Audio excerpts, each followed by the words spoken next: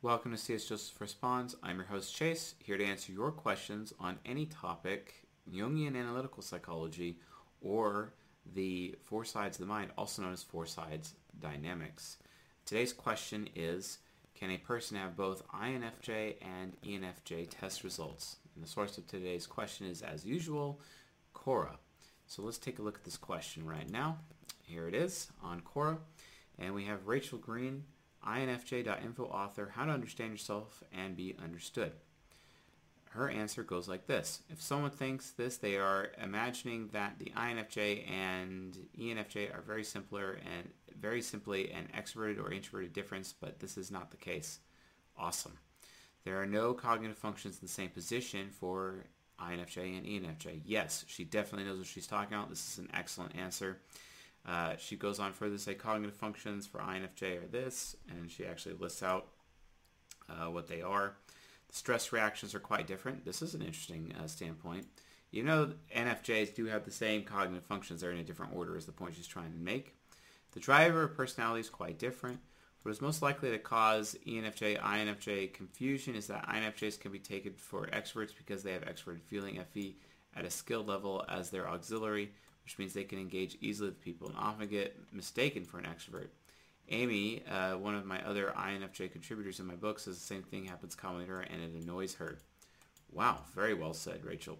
However, even though we may be mistaken for extroverts, we aren't. After a while, the INFJ gets drained, needs to retreat, salted to recover. The ENFJ does not have the same reaction, is far more likely to keep partying.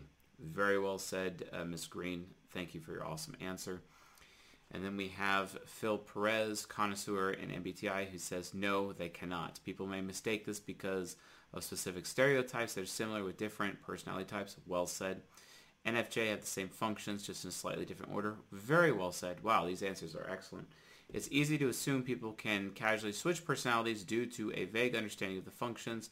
They're supposed to be in order.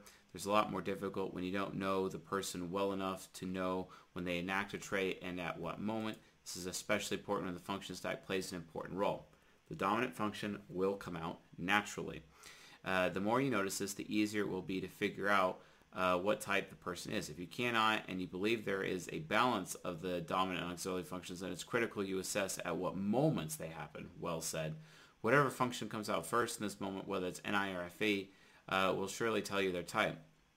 I slightly disagree with Mr. Perez here. While he is saying the truth, the problem is that sometimes people's auxiliary function, also known as the parent function, can be underdeveloped. And when it is underdeveloped, it's usually the child function that ends up coming up next. Dave Superpowers on YouTube calls this the jumper effect. I call this underdeveloped parent function, but it's still basically the same concept. So please look into that. It's just underdeveloped parent functions. If you want to learn more about that, check out Season 19 or Season 22 playlists on my YouTube channel, my other YouTube channel, not this one. An INFJ will have a more secretive temperament due to the fact they prefer to conceal their thoughts and ideas until they've realized a good opportunity to reveal them, as they don't want to be unsure of themselves ever. Well said. This guy has a handle on things.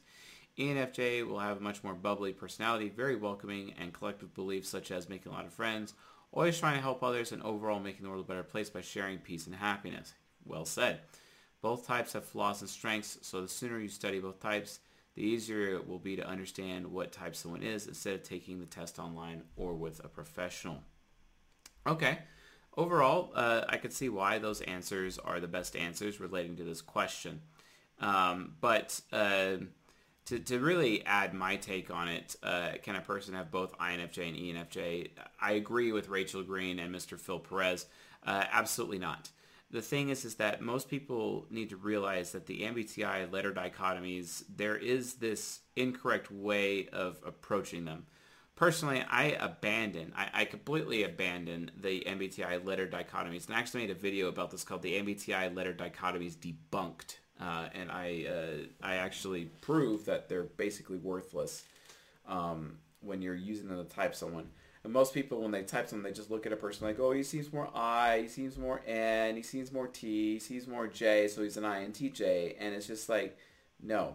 And in fact, I actually used to type people this way using the letter dichotomy system, until which, like, my mentor found out what I was doing and then publicly destroyed me, basically in front of a bunch of people, like in a high-rise building in downtown Bellevue, Washington, exposing my cognitive functions to them and also the type grid, and explaining to me that I was not who I claimed I was and had no idea what I was talking about.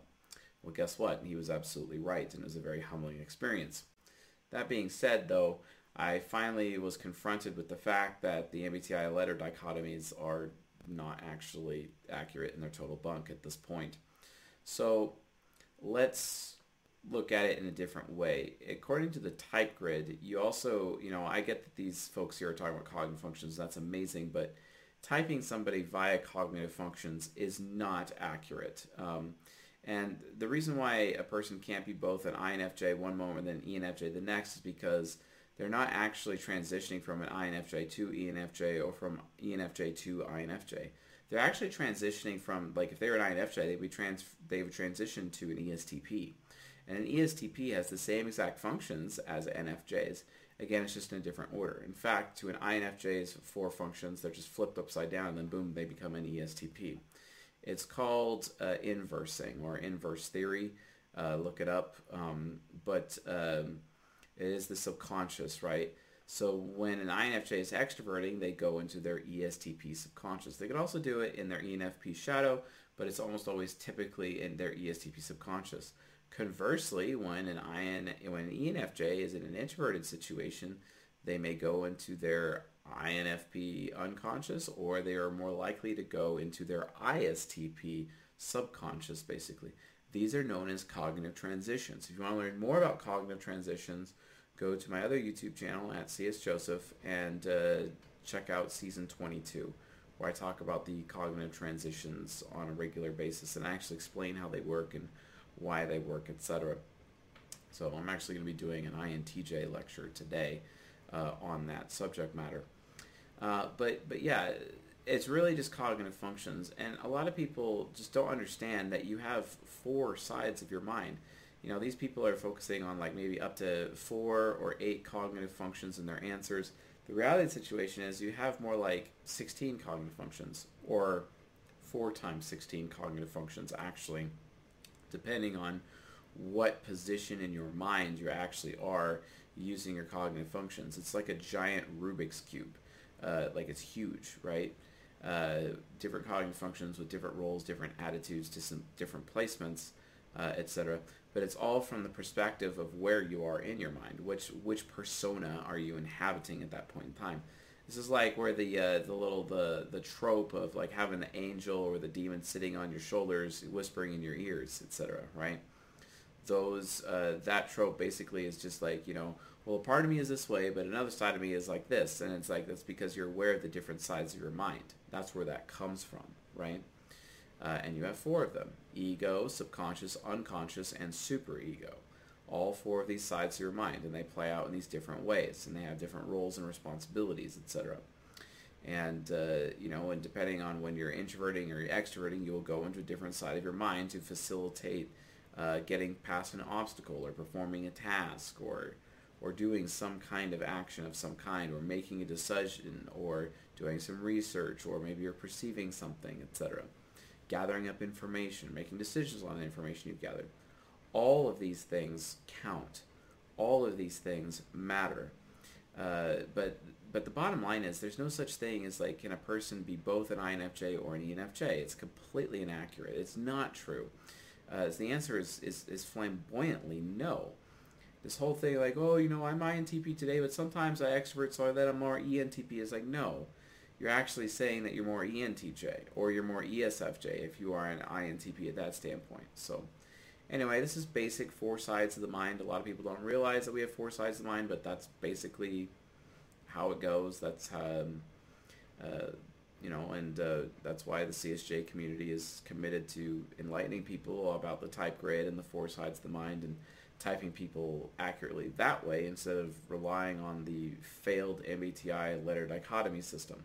This is why people like Tai Lopez out there think the Hexacode test is actually worth a shit, when the reality of the situation is it's it's not. It's terrible, just as bad as just as much as the Big Five test is also terrible, or even the Dark Triad test. Like where they have all these percentages and these ranges, which is just literally nothing more than the Barnum effect, if you can think about it. So, anyway. Hopefully that answers your question. If you'd like to have a chance at your question being answered on this channel, please post it on Quora or tag me, and tag me when it's on Quora, or leave it as a comment below here on this video. If you want a guaranteed answer to your question, become a silver patron at csjoseph.life/Patreon and post your question on our private Q&A Discord channel where I'm answering all your questions during a private live stream each month.